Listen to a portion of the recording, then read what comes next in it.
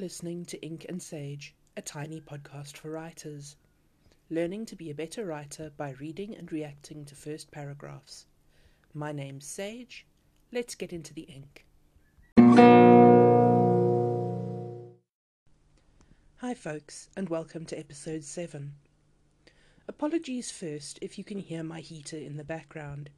If I switched it off, you'd hear my teeth rattling instead. Still, I will try to have the office suitably warmed before I record the next episode. And apologies if my voice is less clear than usual.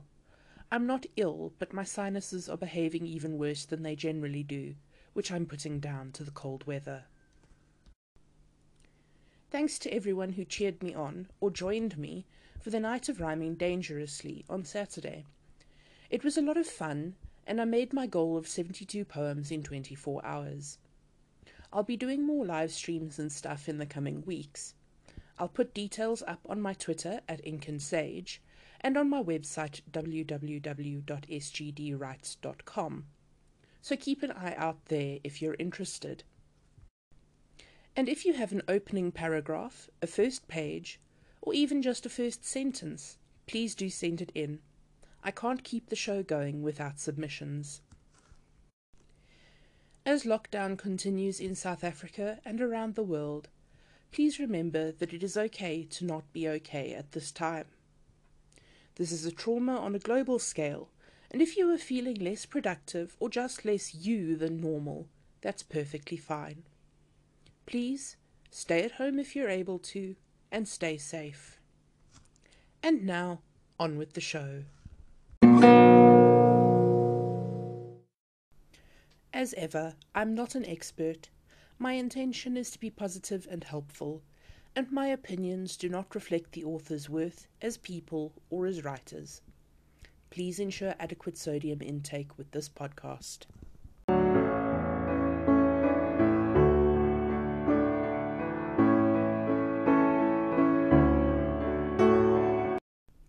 Rope Walk by H.D. Coulter.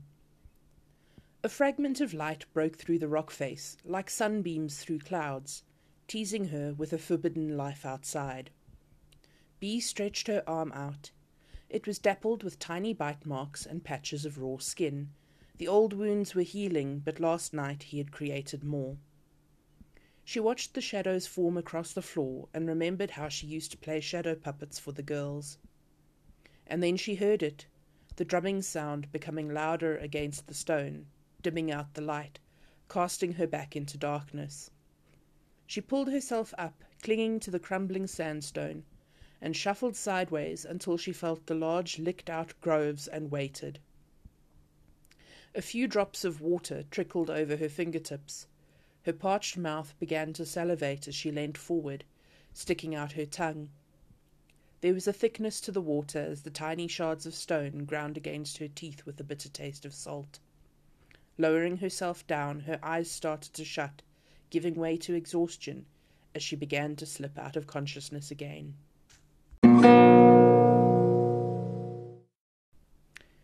This is quite a long paragraph, and boy is there a lot packed into it.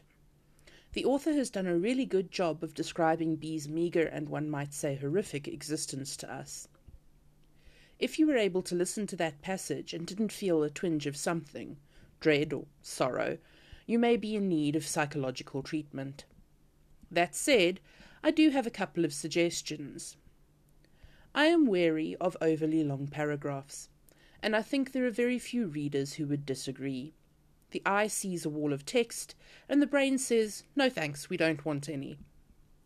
That's not something you want to be experiencing right out of the gate. So I would break this paragraph up into at least 2 or possibly 3 shorter paragraphs. I think there are also some sentences that could be pared down a little.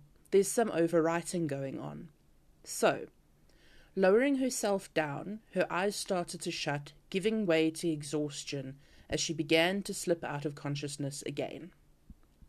We've got started to shut and began to slip almost right next to each other, which is a bit clunky. This could easily be rewritten as lowering herself down. Her eyes started to shut as she slipped out of consciousness again. although lowering herself down and shutting her eyes implies both that she's giving way to exhaustion and that she's slipping out of consciousness. And, for that matter, it isn't necessary to say down in this sentence either, because she can hardly lower herself up. It's okay to trust the reader. They'll get your meaning, and they'll appreciate not being bashed over the head with it. There are a couple of spelling mistakes as well, and I'm putting them down to typos, but it is worth mentioning that if you're submitting to an industry professional, whether they're an agent or an editor or someone else, it is worth going through and checking for finger trouble before you send it off. Thanks for your submission, HD. I hope my feedback wasn't too discouraging, because the bones of this are really good.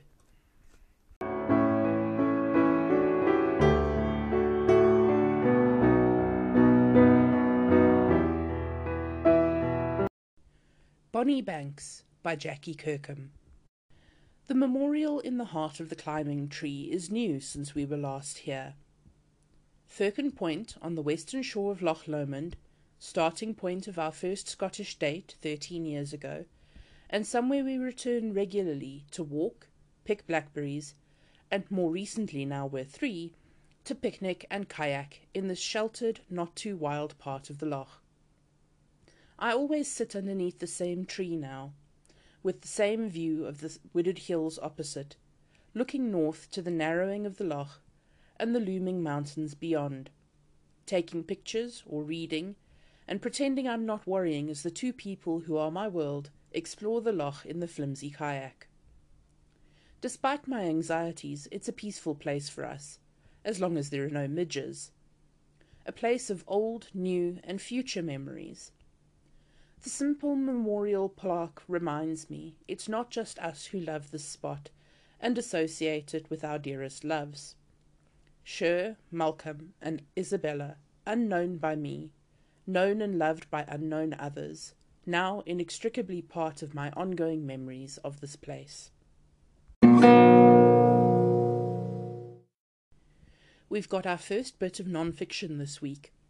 I'll admit I've never been much of a non-fiction reader, so I'm a little out of my depth with this, but I hope you'll enjoy the segment anyway. I have to say this is really beautifully written, and I'm terribly sad that I don't have a beautiful Scottish accent to read it with. I could readily believe that this was the opening of a contemporary women's fiction by someone like Kristen Hanna or Marion Keyes. The sentences are quite long. We've already established that I have a personal preference for shorter sentences, in part because they're easier to record, but I think these work on the whole. What I really like about this is the way that Jackie has tied the close of the paragraph back into the opening.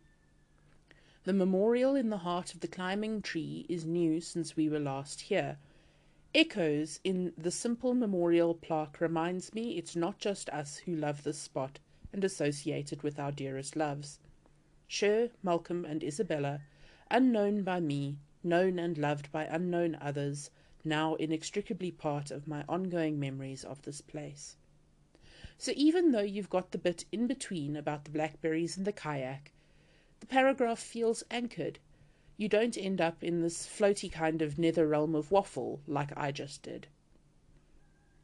Well done, Jackie. Thanks for sending that in, and please keep me posted on how this project turns out.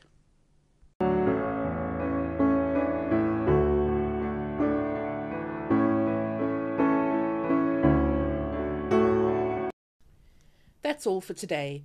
If you'd like to submit your first paragraph, please email inkandsage.podcast@gmail.com.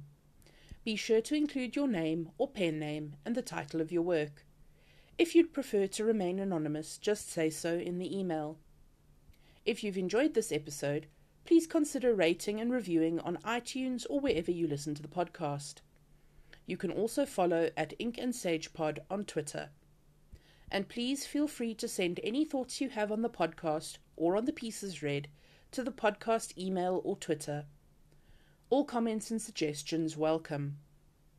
Transcripts and show notes are available on www.sgdwrites.com under the podcast tab.